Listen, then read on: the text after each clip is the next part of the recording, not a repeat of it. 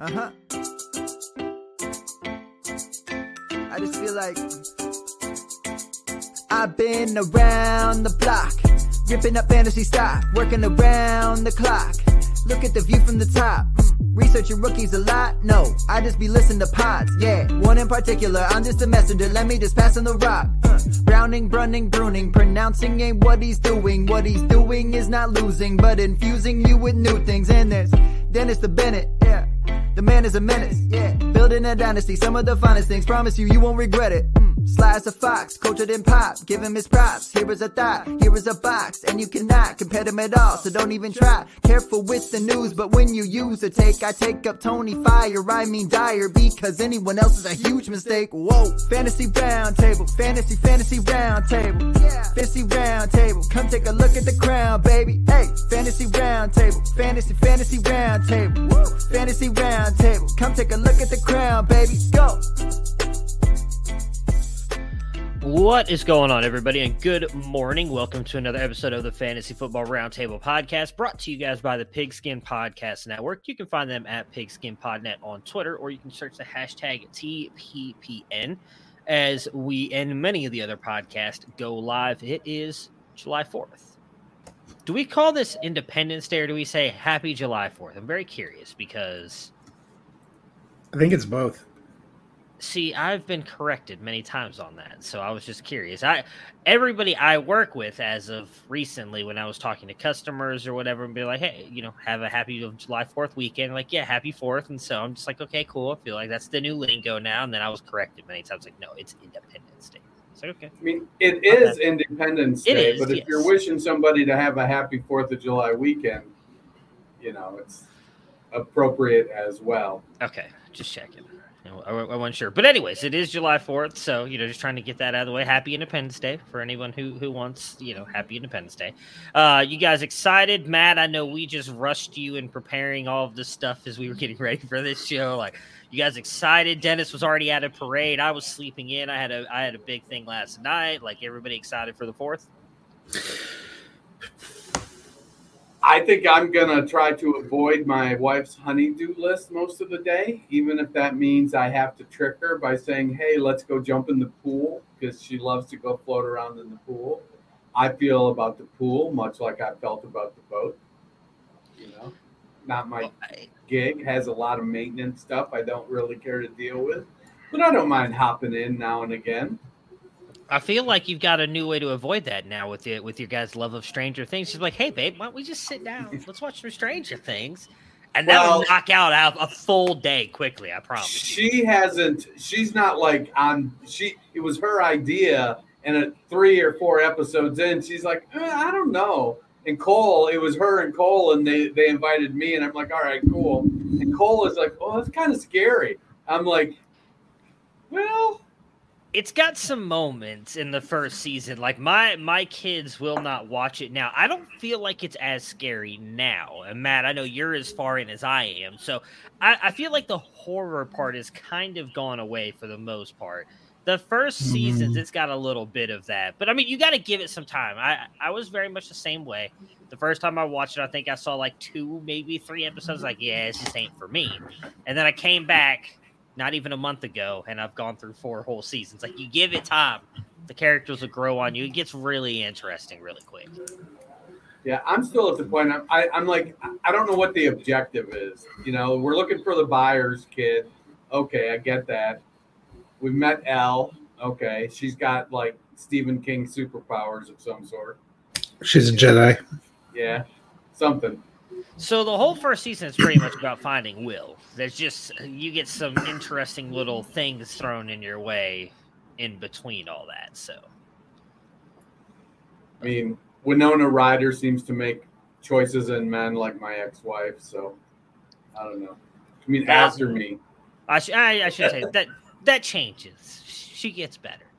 Matt, what about you? What are your plans for today? Well, like you, we finished Stranger Things, so I was saying, because I'm old and I'm on a schedule, my body woke me up at 5:30 a.m., despite the fact that they were setting off mortars in our neighborhood. into the wee hours. It was like going to sleep in a shelling zone because we're right next to Fort Carson, which is a giant army base. A lot of Fort Carson people live in this neighborhood. So they have access to the good fireworks. Well, yeah, and technically you can drive over the border into Wyoming, and I've seen them when we came through there, and there's giant shacks, but I'm sure they got some shipments up from Mexico. Every year, I don't really have to go to a fireworks show. I just need to go sit on my deck. Like in 2020, when nobody could leave the house, it was the most entertainment I ever had. It looked like, if you've ever seen one of those war movies where you just have like the smoke rising through the trees after the combat shelling, that's what it looks like on 4th of July. You hear them before you see where they are. You hear the whiz, as they're firing the mortars into the air. I invited some friends last year, but obviously we're kind of recovering from COVID. So I made a very patriotic huevos rancheros breakfast casserole this morning after I did the yard. And then tonight I'm going to barbecue some hot dogs. I will first watch national champion, American patriot, great historic American Joey Chestnut as soon as we finish here. And then later I'll make my own hot dogs. I will not be eating 97 or however many he can put down. But my big annual tradition every year has been, probably since I was a teen, is to watch the greatest 4th of July film of all time, Steven Spielberg's Jaws. Oh, I like it. It's not where I thought you were going to go. So I like it. Yeah, Jaws takes place on the 4th of July. It does. Yes. It is a classic movie. I love it. All right, so we are here today to talk about the NFC West, continuing our team preview series. Today we're going to talk about the Rams and the Cardinals, but before we get to that, and I'm going to be honest, this is news to me, so I'm going to throw this to Matt because I'm assuming he saw this somewhere. I did not. I was practically out of commission. It was Dennis. Oh, Dennis, okay. I was out of commission most of yesterday, so I did not see this. There are now apparently rumors and rumblings about Baker Mayfield heading to Tampa. Dennis, what is it that you saw? Jared Gray from Toilets to Titles, and he's done some other work. He's done some work with ESPN and Fox Sports. And I feel like I heard this like a month or two ago, something about, there may be interest in Baker to Tampa. And just today, Jared tweeted out that, he's heard some rumblings about it, Baker going to Tampa, restructuring his deal, taking over for Tom when he leaves. Honestly, it's not that implausible of a scenario, and it might be like, it's of the situations for Baker, it's probably the best one. It's certainly the best team, has the best overall set of weapons. We'll have to see how the new head coach in there sort of settles in with Arians gone. But, Tampa has a pretty good team, and, they worked some cap magic. I feel like they could, restructure things and get Baker in there. And, I mean, he's certainly better than Blaine Gabbert and whoever the hell else they have backing up Tom Brady. Kyle Trask, I believe. Kyle Trask, that's the name I couldn't remember. So is it plausible? It is. Is it probable? I don't know about probable, but if I'm Baker and I got the choice between sitting behind Tom for a year or two in Tampa or going to the dumpster fire that's Carolina or going to, and I get competitiveness. Maybe he's probably the best quarterback on Seattle if he goes there. But, Pete's old and stuff. And so, I don't know. I'd probably take the Tampa option myself if I'm him. Yeah, I think we were all kind of interested in Baker potentially. So if Baker goes there for fantasy for 2022, not only is he irrelevant, other than, Tom Brady had one season in his entire career where he got wiped out with injury in 2008. It's not beyond the realm of possibility, but it's pretty unlikely. I would think he's irrelevant. And then it becomes a big question of the Devil's Triangle in a couple places of Geno Smith, Sam Darnold, and Drew Lock. Do you believe in any of them? And a lot of us play Superflex leagues, which usually in a super flex league, if you're a starting quarterback, there's a chance they're going to need you at some point in time down the stretch. You have all those guys. It also has huge fantasy ramifications for Metcalf, Lockett, Fant, DJ Moore, Christian McCaffrey. I think a couple of those fan bases are waiting. It would be a smart thing for Tampa Bay, because I think Tampa Bay went from being a potential NFC favorite to, when we thought Tom Brady wasn't going to be there and we didn't know who the quarterback was, there were a lot of questions. I don't know if it's a lock that Baker takes over. I think they do kind of like Kyle Trask, and you could see those guys continuing. I bet they would hold both of them and have some kind of competition. It probably gives you a sign that Tom's maybe in for one more year. They don't think he's going to do anything beyond that. The question is, does Tampa Bay actually make a trade for that? Do they put up, if other teams start to get in a bidding war, this is the dream come true for the Browns, who were, on the fence about whether they had to release him. If you start getting multiple teams with interest, the Browns could actually get something back for Baker, which might be the biggest winner in this entire thing.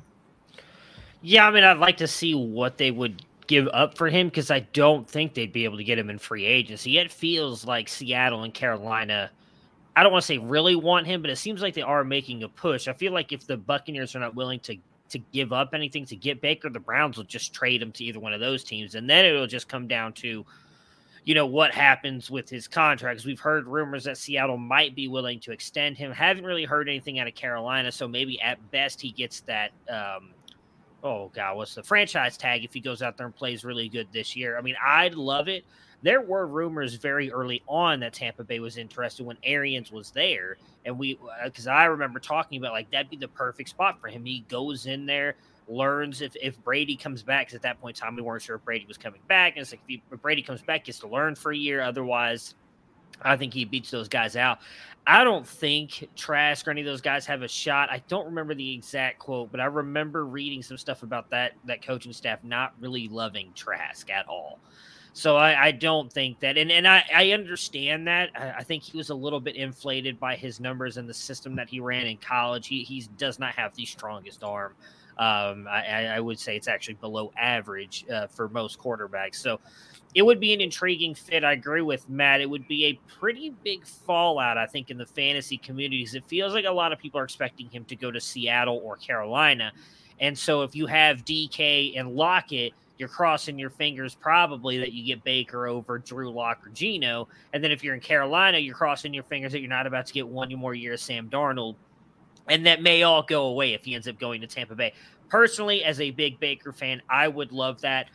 Though I didn't really love what Todd Bowles did in New York, I feel like that definitely has the best weapons. Probably he's shown, at least over the past couple of years, it's been a more stable organization than the Panthers or Seattle when it comes to just kind of winning and offense. So I'd be curious to see where he eventually goes, and I hope we get that answer soon, because I feel like we've been talking about this for a very long time. Now, from a dynasty perspective or fantasy perspective, I don't think it greatly improves his stock. I still think he's in that QB 16 area, is kind of like QB 16 to 20. Earlier career Derek Carr, kind of earlier career Kirk Cousins. Does that mean he's got the possibility he can climb from there? Sure, but I still feel like he's a middling QB2, which is good for Superflex. Yeah, I've given up the dream on him ever being a QB1 at this point.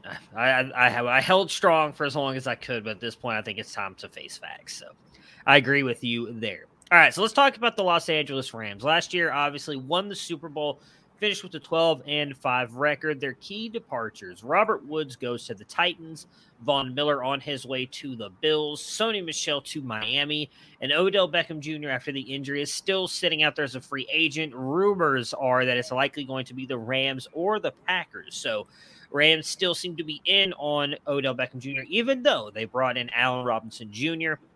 and Bobby Wagner, and they drafted Kyren Williams as kind of their key running back add in the draft. Matt, Cam Akers is on track to start the season. What do we expect from him? Obviously, we saw him come back much earlier than many of us expected after that blown Achilles tear. Looked good in one game, then kind of struggled after that. There's some have him as a top 10 back. Some don't even have him as a top 20 running back. Where do you fall? And what do you think about Cam Akers?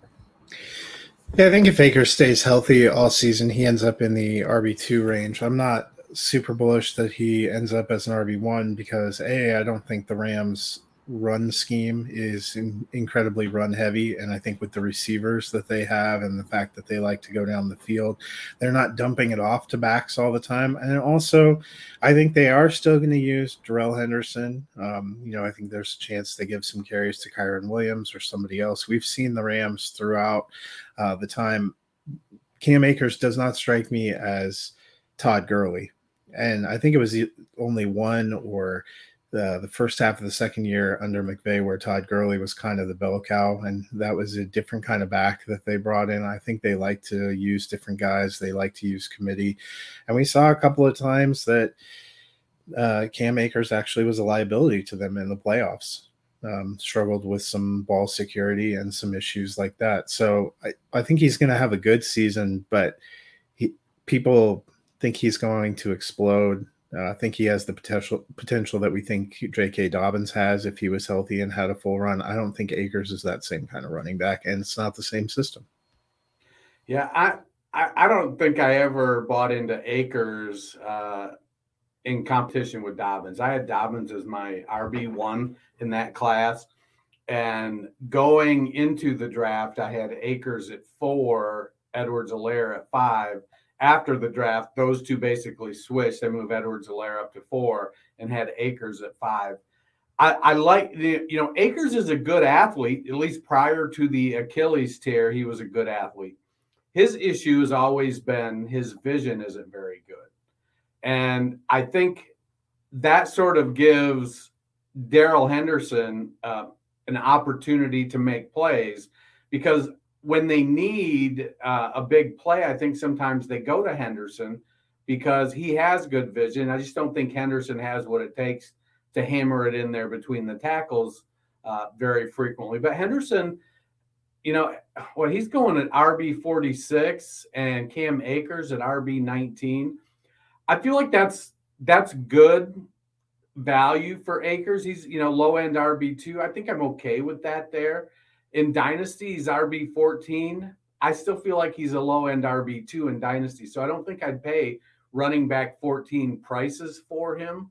Henderson at RB 46, I feel like he could be an RB3. So I feel like that's a little bit undervalued on him. He's RB 50 in Dynasty.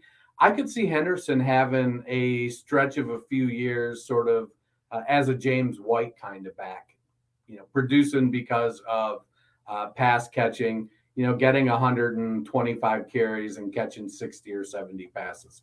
But as far as Akers goes, I like the value at RB19. ADP of 51.7. So that's early 5th round. I'd probably be waiting. I'd probably like him more at the end of the 5th than at the beginning of the 5th. Yeah. I really don't know what to think about Akers because I do expect he'll be a little bit better than what we saw in the playoffs. Again, he was coming off that Achilles injury and fairly early. We've talked about it on here, I feel like, at length with other players who've had it happen too. You're like, we've only really seen Donta Foreman come back from it, and it took him a couple years. It wasn't a quick bounce back. I'm almost positive he bounced around on a couple different teams as well before finally landing with the Titans last year. And that Derrick Henry getting injured and him kind of having that back end of the season is kind of what vaulted him back up. They've got multiple players there in Darrell Henderson, Calais Raymond, Jake Funk is still there. I was more excited about the drafting of Kyren Williams until apparently he injured his foot and had surgery. So I don't know what that means for him now moving forward. I value I still value him as a RB2 because I think he's got the talent. I mean, he was a really good receiving back in college as well. As Dennis mentioned, maybe that's where his value is going to come from. He had like 16, 30, and 20, I think, something close to that, receptions a year in college. Like, he was very good at catching the ball out of Florida State, especially when they had a really bad offensive line. what Matt mentioned earlier is very true, though, as well. Like, they just seem to mix these running backs since Todd Gurley left. They don't really seem to rely on one guy. And the other thing with this offense is they've got Stafford and all these receivers and Sean McVay, who just seems to love to pass the ball. I think that just limits. They talk about oh, yeah, well, we're going to run it a little bit more. And then we see him run it. And it's like 3 times in a row. And then they pass it 10 times and they go back and run it like 2 more. Like, they just don't seem to want to run the ball a ton, and they don't have to. They are very successful in passing the ball. They've got Stafford now, and they were passing a lot even with Jared Goff. I don't think he's going to be that good. I do think he's got some receiving upside, so I kind of agree with Dennis there. I mean, RB19, that's not a bad value there for Cam Akers. I have him at like RB21, so you're paying up just a little bit, but if it's a guy that you believe in can get better than that or produce better than that RB19 value, I'm fine taking him there. I would kind of grab a Henderson at RB46 because I just feel like he's going to fill in more often than some of us are expecting, and that could end up helping you out, especially if they end up splitting the roles. Matt, what do we expect from Stafford, Kupp, and Robinson? We saw last year it was really just Cooper Kupp. Robert Woods had his games here and there and then ended up getting injured. When Odell Beckham came over, he was actually fairly good for fantasy. Now we get Allen Robinson there. They're all having breakfast together from all the rumors. He gets the whole off season to learn this Rams offense. Do you expect both of these guys to be fantasy viable in 2022? Yeah, I think we've waited. This is going to be the 9th year of his career. We've waited 8 years for Allen Robinson to be paired with a quarterback and a good offense. And we've seen at times he's been able to thrive and to give us flashes of that even when the offense hasn't been great. That 2020 season in Chicago with Mitch Trubisky, he looked pretty good. This is by far the best passing offense he's been a part of. I think Cooper Kupp's fine. Cooper Kupp's going to be probably a top 5 receiver again, if not wide receiver 1 or 2, something up there. But I think Allen Robinson finishes as a high-end wide receiver 2. And I think those two really carry it. And we've seen what Tyler Higbee is. He's kind of a high-end tight end too. He's going to have some great games. He's going to have some games where you forget he was on the team. We talked about it before. Van Jefferson will probably have some good games where he competes and offers a few things. I don't know if he's a reliable week-to-week start, maybe a more of a deep league flex option. And I'm still going to be curious if they bring back OBJ, because I think if you combined Robert Woods and OBJ last year, if you combine them, and really they never played together. As soon as Odell got there, Robert Woods got injured. I think if you combine them, you'd be something close to wide receiver 2 over the season. OBJ really caught fire down the stretch there. I think Allen Robinson is better than that, and he's ready to thrive, and that will keep defenses honest too. One of the things we saw even in the Super Bowl is they were gravitating everything over to Cooper Kupp because there were no other options. I think this will diversify the Rams. You're muted. You're muted, Dennis. The combination of Woods and Beckham, they combined for 93 targets. I feel like, we're discounting Van Jefferson, and, he had 89 targets last year. I do think that if OBJ comes back, that pushes Van Jefferson, but Cooper Kupp is the unquestioned top dog there. And I think Allen Robinson will clearly be the 2, even if they sign OBJ. I feel like OBJ is kind of turning into Deshaun Jackson. He's going to get you some big plays. He's going to have some games where I don't think he's the consistent factor that he used to be. He's 29 years old now? Van Jefferson's ADP is 170 for Dynasty. Let me get over here on my screen. 183 for Superflex redraft. He's going off his ADP 75. I mean, Beckham is going at ADP at wide receiver 74. At his Superflex ADP is 186.3. That's a little bit screwy. Let me find my actual single sheet here. Where was Beckham? This interesting. Must hear. See, Beckham is going off at wide receiver 70, and Van Jefferson wide receiver 69. So, they're going close to each other. I think that's a big gamble. To me, the gamble is on Beckham, because if he gets signed, I don't think he takes everything that Jefferson is doing away. And I feel like, he's not going to be ready at the beginning of the season. So I feel like OBJ is a gamble. I'm out on OBJ. I think Cooper Kupp is still going off the board at wide receiver 1, who I think is what this question was originally about. And Allen Robinson going off at Superflex redraft as wide receiver 28. I feel like Robinson is a value at wide receiver 28, period.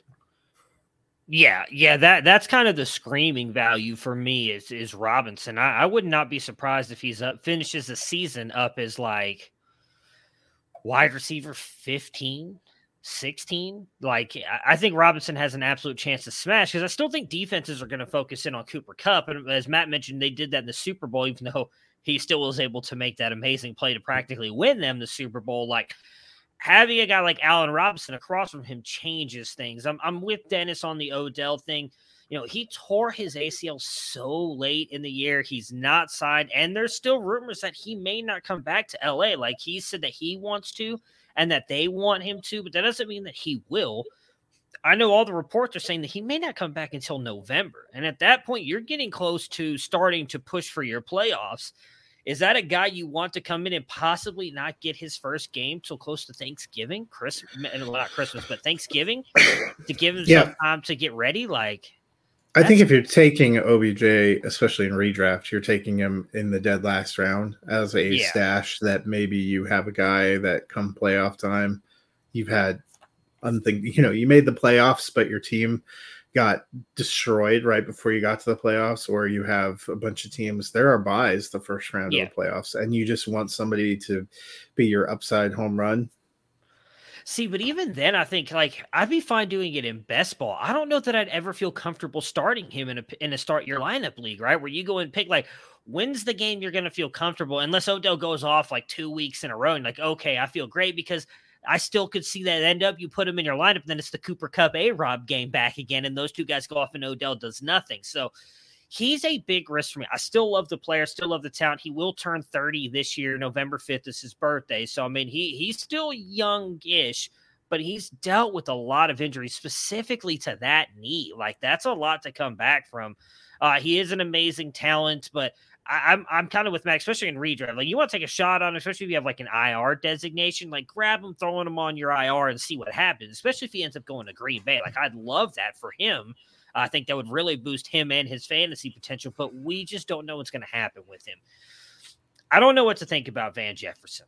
I feel like he's priced appropriately based on what Dennis just said with his ADP, but he's got his moments. I feel like he's the best ball guy on this team. He's the guy I want on a best ball roster, because he's likely going to have a couple big games, because it's not going to go to Cooper Kupp or A-Rob.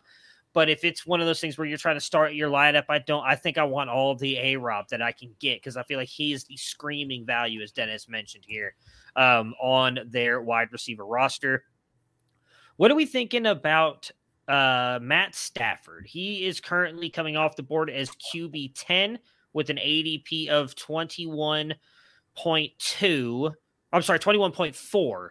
Last year, I believe, was QB 5, 6. He was pretty high up there. So he's coming up QB 5. So he's come off the board a little bit later, somewhat of a value. Dennis, what are you doing with Matt Stafford in Superflex drafts?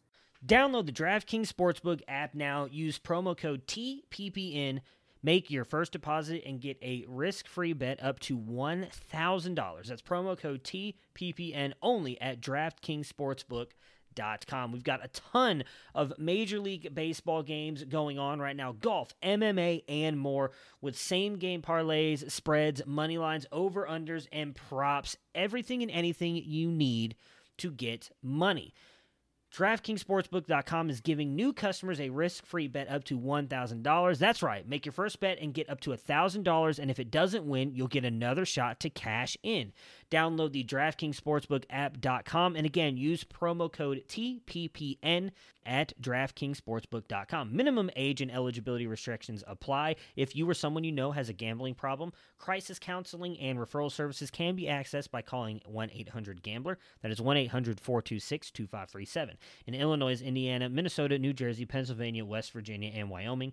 1-800-NEXT-STEP. In Arizona, 1-800-522-4700. In Colorado and New Hampshire, 888-789-7777. Or visit ccpg.org/chat. In Connecticut, 1-800-BETS-OFF. In Indiana, 1-877-770-STOP or 7867 in Louisiana.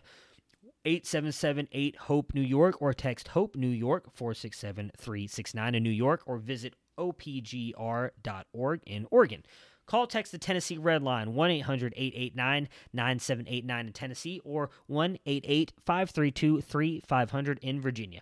21 and up, or 18 and up in Wyoming. Physically present in Arizona, Colorado, Connecticut, Illinois, Indiana, Louisiana, Minnesota, New Jersey, and New York. Pennsylvania, Tennessee, Virginia, West Virginia, and Wyoming only. New customers only. Minimum $5 deposit required. Eligibility restrictions apply. See DraftKings.com/sportsbook for details. So Stafford is a guy I am targeting if I miss out on the dual threat quarterbacks or the elite. If I don't get a Josh Allen, a Lamar Jackson, maybe even a Jalen Hurts if I'm feeling froggy. Because we know Stafford is going to be a high-volume quarterback. He may lead the league in attempts this year. Like you said earlier, McVay loves to pass the ball, and he's got Cooper Kupp, he's got Allen Robinson, he's got Van Jefferson. So there's ample targets to go around and attempts to go around. I don't know. I'm not drafting him thinking I'm going to get QB5. I feel like top 10 quarterback is good. He's got the upside. He could throw 50 touchdown passes and 5,000 yards, which is going to put him near the top of the QB rankings. But he's not going to run. Very little. He rarely even sneaks the ball. But he's an excellent quarterback. He's still, 34 years old, 35 years old. So he's still got some prime time left in him, and he's playing in a QB-friendly offense. At the end of the second round, in a super flex draft, that would probably have me going. So that's about pick 4. I've probably, unless it went 3 quarterbacks and Jonathan Taylor fell to me at 4, I'm probably taking a QB in the first round anyways. And so that would be tough for me to take 2 QBs in the first and second rounds. If I went another direction, if I decide to go a Jefferson or a Chase or a Kupp at pick 4, then maybe I do go Matt Stafford in the second. It's QB 10. It's good value. I don't know that would be my pick, though. I mean, I think if you're talking about redraft, and I'm assuming all these ADPs are coming because everybody's playing super flex. Because if you're in a 1 quarterback league, you're probably not taking 10 quarterbacks in the first 2 rounds, unless your league has some kind of ridiculous scoring. But QB 10 to me was about dead on. I think when I was doing my redraft rankings, I had him at 9. I think that's about where he's going to be. He could end up popping a little bit higher. It depends on if some of those quarterbacks that have rushing upside end up getting injured and falling out, which is usually how that ends up shaking out a little bit of that top 10. I like Stafford. I think he's bankable. That's probably a dead on ADP. There's not a lot of value there. Yeah, I agree with that. Like, I'm looking at I started doing my quarterback redraft ranks. So right now I have him at 10, and then in my dynasty ranks, I have him at 12.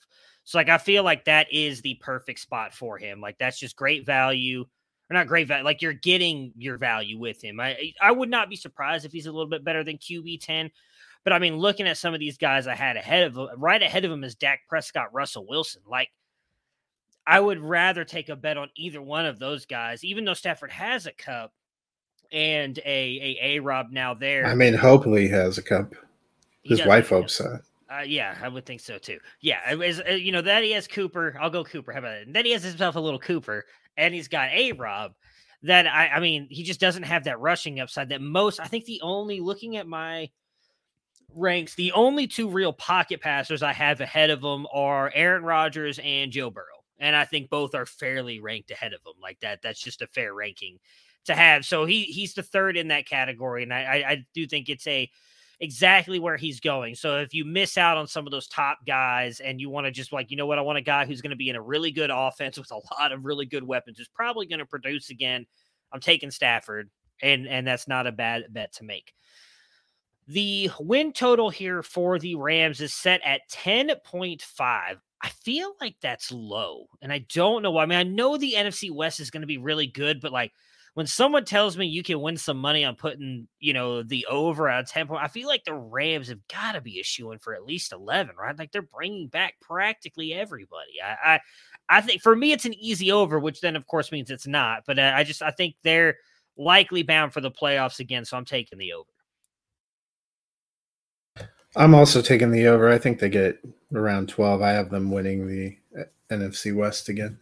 Yeah, I have the over on them as well. I just feel like they have enough defense to allow that high-powered offense to, win shootouts, and the defense is good enough that, if they need to be, if the offense is off, the defense is probably good for 1 to 2 games. Yeah, agreed there. Yeah, I mean, when you bring back and Mike, I can't remember his name. Not Von Miller. Who's the Aaron good Donald? Aaron Donald. Why the best defensive player in the league jumped out of my head? I don't know. But when you bring back Aaron Donald, I mean, all things. They added Bobby Wagner too. Yeah, no. Yeah. So I like Von Miller as a pass rusher, but Wagner's probably a better all-around linebacker. So now you have one of the best all-around defenders in Aaron Donald. You have one of the best all-around linebackers in Wagner. And you still have Jalen Ramsey. Yeah, I was going to say, and one of the best quarterbacks. So you've set really elite talent at all 3 levels. Yeah. They're really good at finding ways to just get vets to come in at decent salary prices. Cap doesn't exist in Los Angeles. If you play host to the NFL Network headquarters, they give you a pass. They let you do what you want. That's a great job to have. You can get it. Next up, the Arizona Cardinals, who did finally make the playoffs under Cliff Kingsbury. They lost in the wild card round, finished with an 11-6 record. Their key departures: Chase Edmonds goes to the Dolphins. Christian Kirk signs that massive contract in Jacksonville. And Chandler Jones goes to the Raiders. They did trade during the draft for Marquise Hollywood Brown. They bring in Darrell Williams, and their key rookies were tight end Trey McBride and running back Keontae Ingram. Dennis, can James Conner do it again? Had that great season last year. For the most part, stayed healthy. I believe he only missed 2 games, had a ton of touchdowns. Do you think that he does it again? And can Williams factor in this backfield, or Keontae Ingram, who a lot of people seem to think is a sleeper in rookie drafts? So this all comes down to whether or not believe Conner can avoid injury.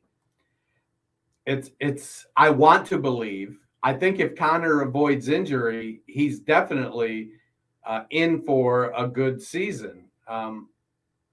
He's shown that he fits that offense well. He can do everything that they want a running back to do. But he plays so hard, he gets nicked up, and it can be a challenge for him. I like Ingram. He's a guy I'm grabbing in drafts in the 3rd round where I can get him. But I think this year, if something happens to Conner, Darrell Williams is the guy that you want. He's coming off the board at RB 60 right now in redraft, and he's the handcuff you want. If I'm drafting James Conner, I'm going to come back late in the draft and I'm going to grab Darrell Williams, because I think if Conner does get injured, Williams is the guy. He's a solid 2-way back.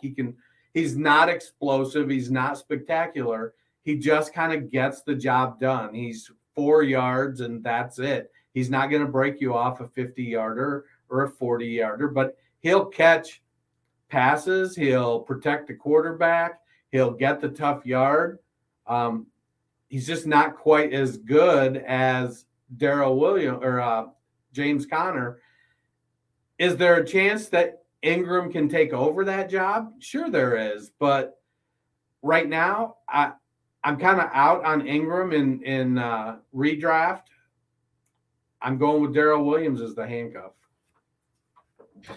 Yeah, all the Benjamin truthers, when Darrell Williams signed, they all cried, shed a single tear. I think it's going to be a combination of Conner and Williams, and I think they're actually both going to have value throughout the season. We saw Conner and James Edmonds both have value throughout the season. We saw Williams when he was with Kansas City. He actually made more of his fantasy impact last year as a receiver. He caught some fantastic deep balls and seam routes from Patrick Mahomes. So I think that's got to be a little bit of appeal to Kyler Murray. And I would agree that I'm going to be honest, if you looked at all of the Arizona fantasy assets ADP, the only one where there's value to me is Darrell Williams, because I think he'll end up in that low-end RB3, high-end RB4 territory, and he's going as RB60 right now. RB16 for James Conner is just about right. I know he was RB5 last year. He was not very efficient as a rusher. He got a ton of touchdowns. He'll probably do some of that again, but I think it's very possible he ends up in the RB12 to 15 range, which means that's dead on. I think all the other kind of ADPs for their receiving elements, and even for Kyler Murray, are either on point or a touch higher than I would like. So Darrell Williams might be the best fantasy value right now going in there. And I think for sure if something happens to Conner, which is now the realm of possibility, we saw Darrell Williams have some really great games filling in for CEH. He was that fill-in back that everybody always thought was Boston Scott was going to be for the Eagles. That's Darrell Williams actually delivered those like RB2, RB1 games. Yeah, I wasn't sure if one of you guys was going to bring up Williams. You've both touched on him, so I'll keep it brief. I'm with you guys. His ADP, in my opinion, is an amazing value with it sitting at, where'd he go? RB60, as Matt just mentioned, in redraft with an ADP of 198.6, and even in Dynasty, RB70 with an ADP of 231.4. If you go back over the past couple years, Kyler Murray has passed the ball to the running backs on average 80 times. Now, most of it has been split between two backs, but there was a year where David Johnson got 47 targets, and then Kenyon Drake 2 years ago had he had 70, and then Chase Edmonds had like 50. James Conner's not catching the ball. That was never really his game. That is, I think, going to be 100% Darrell Williams. I think a lot of people are hoping that's going to be Keontae Ingram because of what he did in college, but I think it's 100% going to be Darrell Williams. And as Matt and Dennis just mentioned, if James Conner gets hurt, it's probably going to be Darrell Williams stepping up into that main role. Now, he may not then at that point they split some of the rushing work because I don't think he's a great runner. So maybe it's Eno Benjamin or Keontae Ingram getting that, but I still think the fantasy upside is going to, especially in PPR leagues, going to come from Darrell Williams. So he is a screaming value for me at the running back position. I do think Conner's going to be in for a good year again, as long as he stays healthy. They do it does seem like when they get down in the red zone, they don't want Kyler Murray to run it in as much as he did early on in his career. So I still think James Conner's going to be banging it in when they get down there. And that is kind of where most of his fantasy points came from last year. I think he had, 20 touchdowns? He had like a ridiculous amount of touchdowns last year. So I don't know that he has 20 again, but I could easily see 12 to 15. So he's still going to have a good fantasy year. But I'm all in on Darrell Williams as well. Dennis, what are we expecting from this passing game, though? You got Hopkins, who is suspended for 6 games. They bring in Marquise Hollywood-Brown, who played with him in college, and they were very explosive. A little bit of a different offense here, though. We saw how effective Zach Ertz was in the back half of that season once he really started to get going here with this offense. And they still have Rondale Moore. What are you doing with the pass? Or we'll start with the receivers. What are you doing with the receiving group, including Zach Ertz here for the Cardinals? I think by and large, the two players that feel like a value to me are DeAndre Hopkins and Rondale Moore. Hopkins, in part, he's going at wide receiver 31 as pick 94.7 in redraft. And to me, when he comes back, he's gonna get his points per game. He's still gonna be that guy. He'll get plenty of opportunity. I don't think he's gonna totally push Marquise Brown out of the picture. But at wide receiver 31, if I can stash him on my bench, I think that's great value. My real question is Rondale Moore. What's going to happen with him? You know, there was a lot of split when he came out. He does a lot of things. However, he's 5'7", 5'8". He's not big. And then he came in last year and he just didn't produce.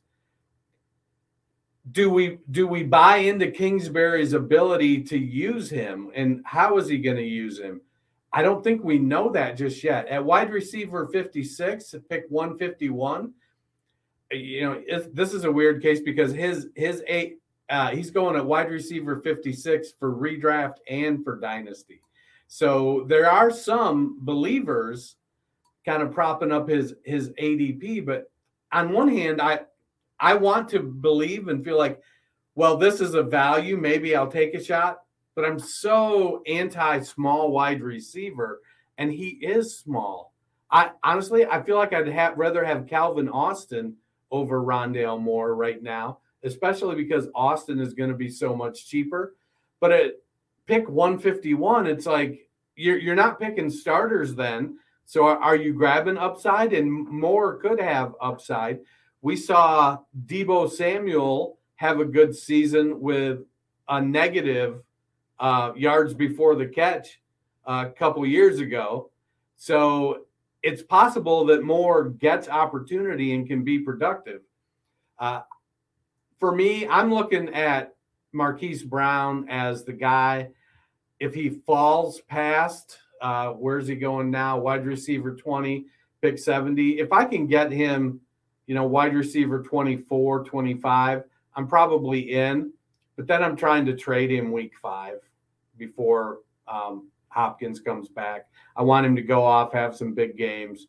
People buy into the college connection because I do believe that he'll lose. I feel like he's a top 12 wide receiver the first 6 games and outside the top 18 the rest of the season. Yeah, I think you and I are pretty much on the exact same page. I've mentioned before, Arizona isn't as high volume of pass offense as we sometimes think they are. Even if they took a step forward, that would be Kyler Murray actually getting to and surpassing 4,000 yards, something he has not done in any of his 3 seasons. I still don't know if we're at the point in time where they've managed to overcome, fall off a cliff Kingsbury at the end of the season either. With Hopkins missing those first 6 games, I actually have him as wide receiver 31 in redraft right now because I think he will be good when he comes back. But that's a huge chunk you're missing, and it's a huge guaranteed chunk of the fantasy regular season. Whereas D-Hop will be able to make up some games toward the end of the season and make up some of his numbers for the purposes of our competition. Once you've gone through 6 weeks of the fantasy season, you're in an interesting position. And I'm with you too. I think Marquise Brown is going to be great at the beginning of the season and will take a little bit of a step back when Hopkins comes back. I have him at wide receiver 25, but I wouldn't be surprised if he was top 12 for the first 4 or 5 weeks. I also think Zach Ertz plays a big role, and that's why I'm leery of Rondale Moore. His ADP is not terrible. I don't think it's a particularly great value. He could end up exploding, but we saw them starting to use the tight end more and use backs more. I think Ertz is going to be heavily involved. That's why they reinvested. The ADP that I find particularly ambitious is tight end 27 for Trey McBride, because you have Ertz in front of him, barring some kind of an injury. Again, I think we have this perception with the air raid that Arizona is this super high volume, throwing it all the time. They have attempts, but Kyler Murray has never made it to 4,000 or over in any of his 3 years. So even if he passed for 4,200 yards, which isn't incredible by the modern NFL standards, that would be a big step up for him. Yeah, I feel like we're all three going to be kind of all over the place on this offense because we don't know what to think. It's been so different. We joke about it on here. Everybody talks about it, like fall off the cliff Kingsbury. Like the first half of the season, Arizona's always been really good, and they seem to struggle in the second half. Ertz, I do think, is probably one of the safer bets here. Tight end 9. I think he could probably outproduce that with an ADP of 91.8. We saw even before, and now I cannot remember his name, but he was very good early on last year. I picked him up in one of my redraft leagues, and then like a week later, he unfortunately suffered that injury and tore his knee up. And for the life of me, cannot remember who that tight end was. Max Williams. Like he's a guy who was left for dead in Baltimore, right? Like we did not think he was ever going to be anything. Goes to Arizona, and they really want to use him. I'm intrigued to see what happens with Rondale Moore.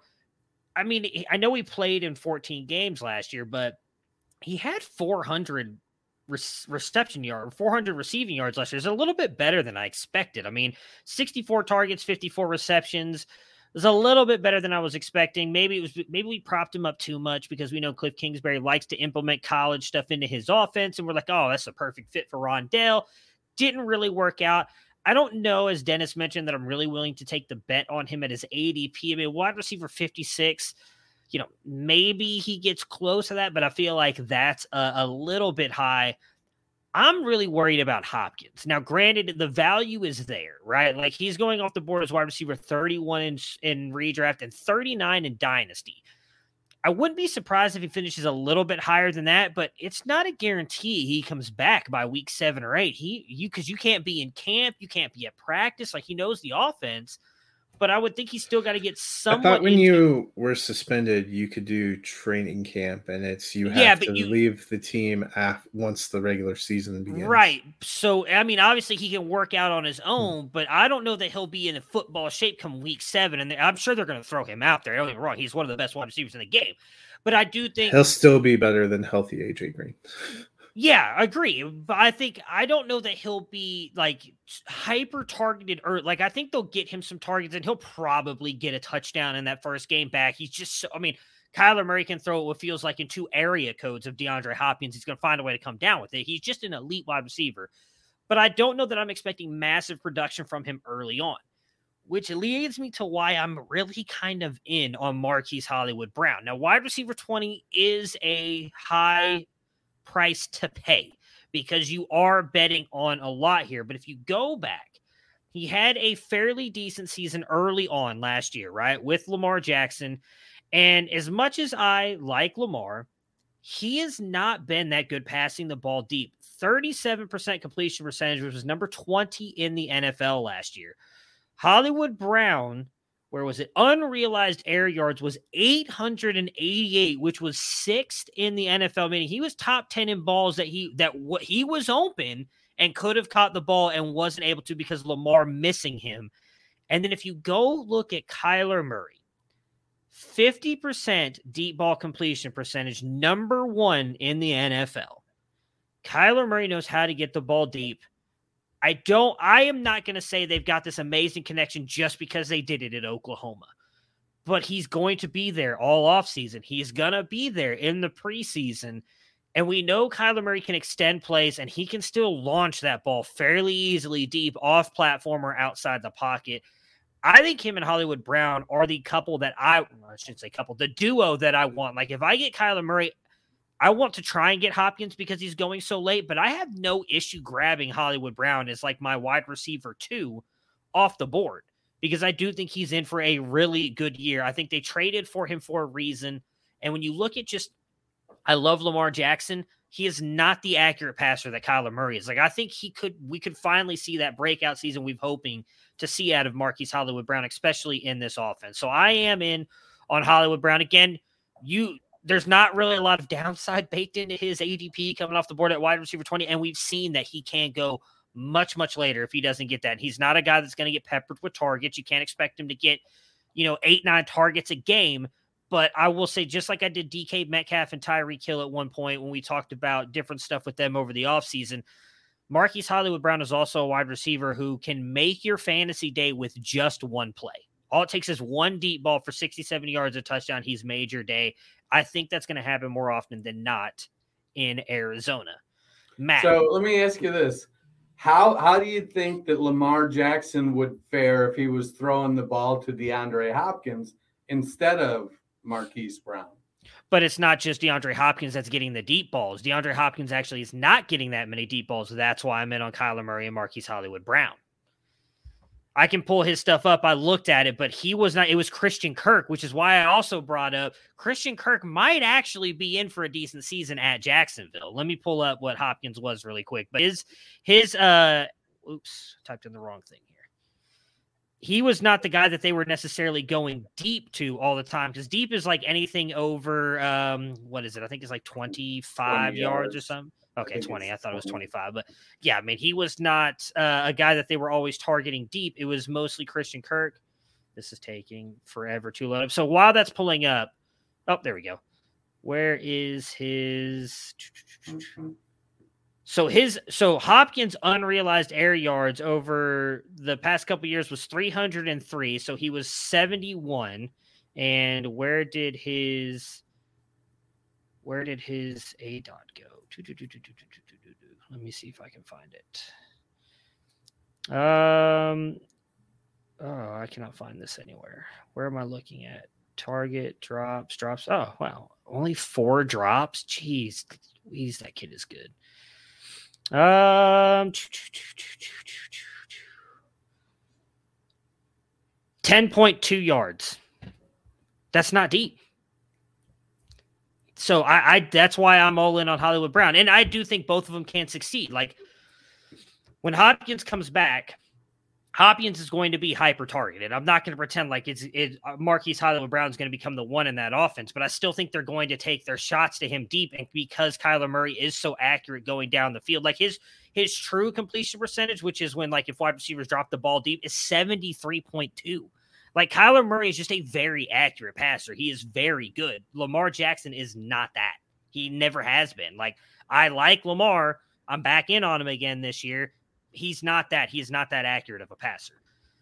Matt, what are we doing with Kyler Murray? He's been a high-end QB producer for us in fantasy.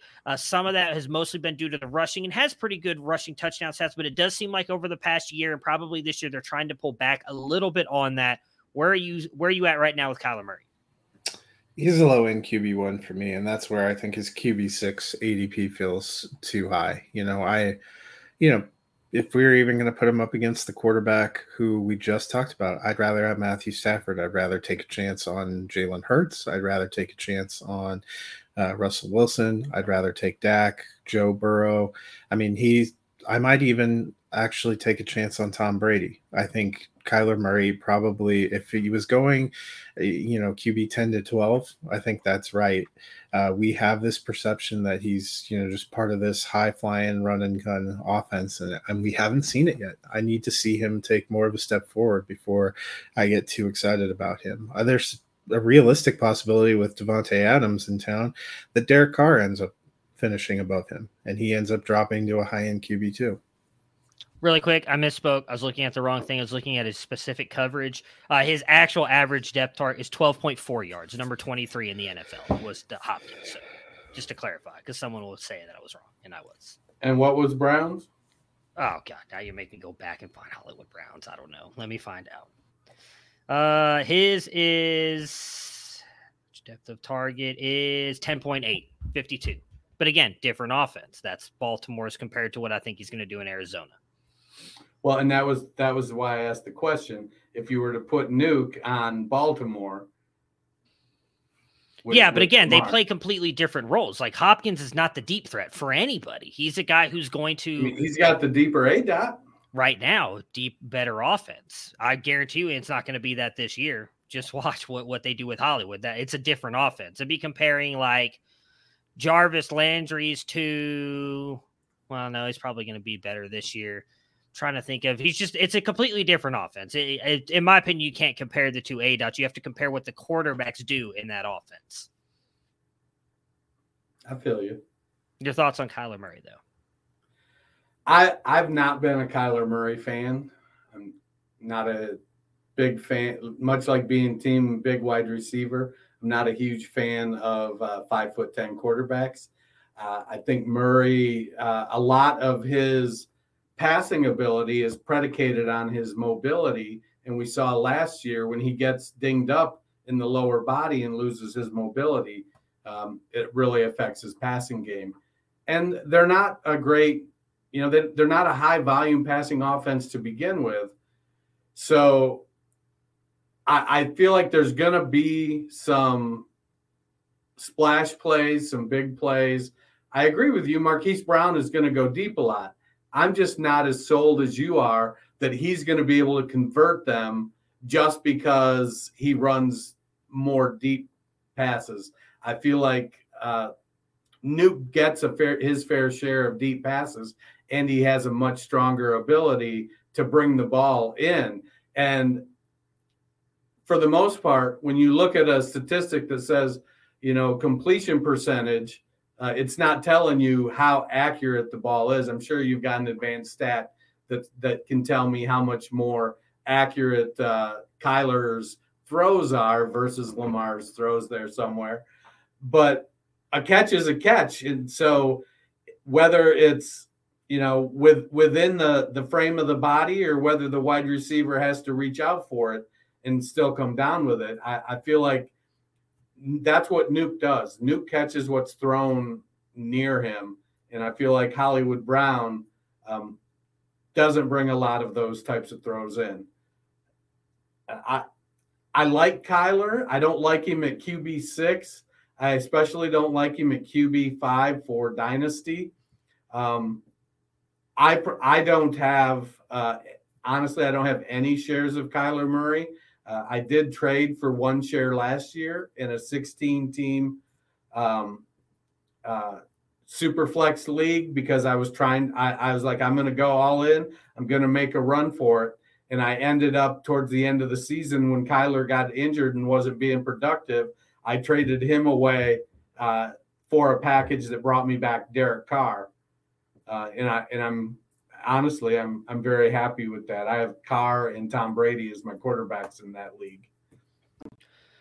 Yeah, I have Kyler dropped a little bit more. I have him down at QB7. That's more because I had guys like Jalen Hurts and Joe Burrow jump him. I also have currently Deshaun Watson up there just because we don't know what's going to happen. Obviously, once we get some kind of resolution with what's going on with him, he'll probably drop because I do expect him to miss games.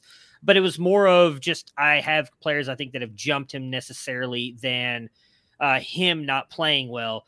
So looking at their efficiency as a passer and deep ball passer, he surpasses Lamar in practically everything. Accuracy, 7.8. He's number 10. He's number 1 in true completion percentage at 76.4. Number 1 in deep ball completion percentage at 50%. Number 8 in pressure at 51.4. And number 4 in a clean pocket with 74.5%. He's number 3 as a true passer with 106.9 rating. Number 7 with a 56.8 QBR. And then actually the only thing they're tied in is drops. They both have had 24 by their wide receivers over the past couple of years, ties them at 17. And matter of fact, just pointing out the fact that Hopkins doesn't get the separation that Marquise Hollywood Brown had, where he actually does a lot, or his team does not do better for him than Lamar's does. Receivers target separation is 1.57 yards, which is 66th in all of the quarterback rankings here.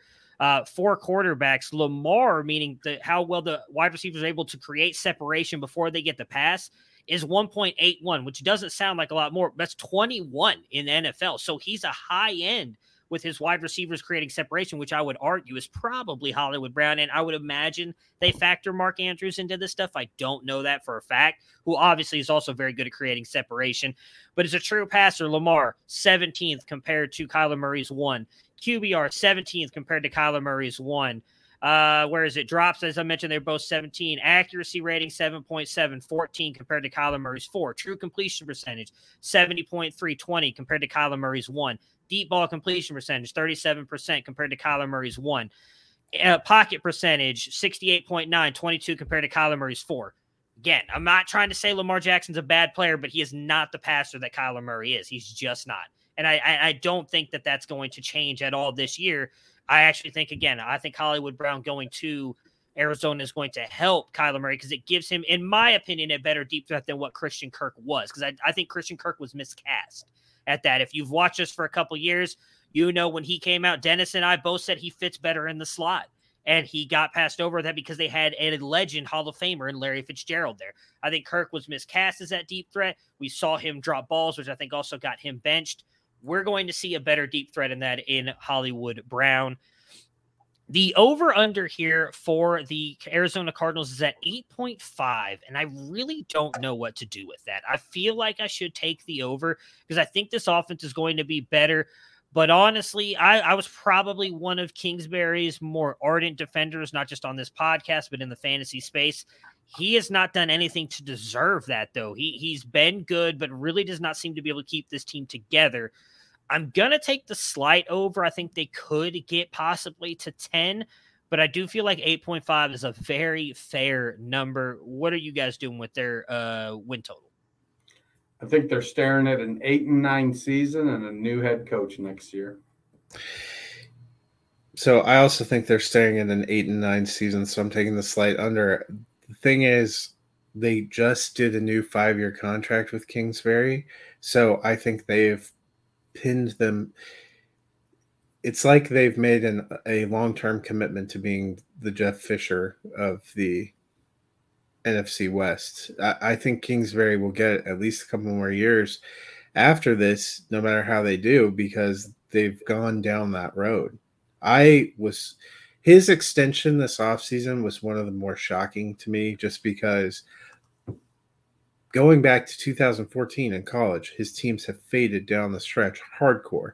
That has been a huge problem for his NFL team, and I think it continues to be until they can figure out how to solve that, and I've seen no evidence that they even know how to solve it. Well, I mean, I'll go a step further on the college side here. Not only did his teams falter down the back half, they faltered, period. He had a below 500 he had a losing record in college. He must have, pictures of Steve Keim, maybe because he let him borrow that adult film mansion that he lives in over one weekend. I don't know.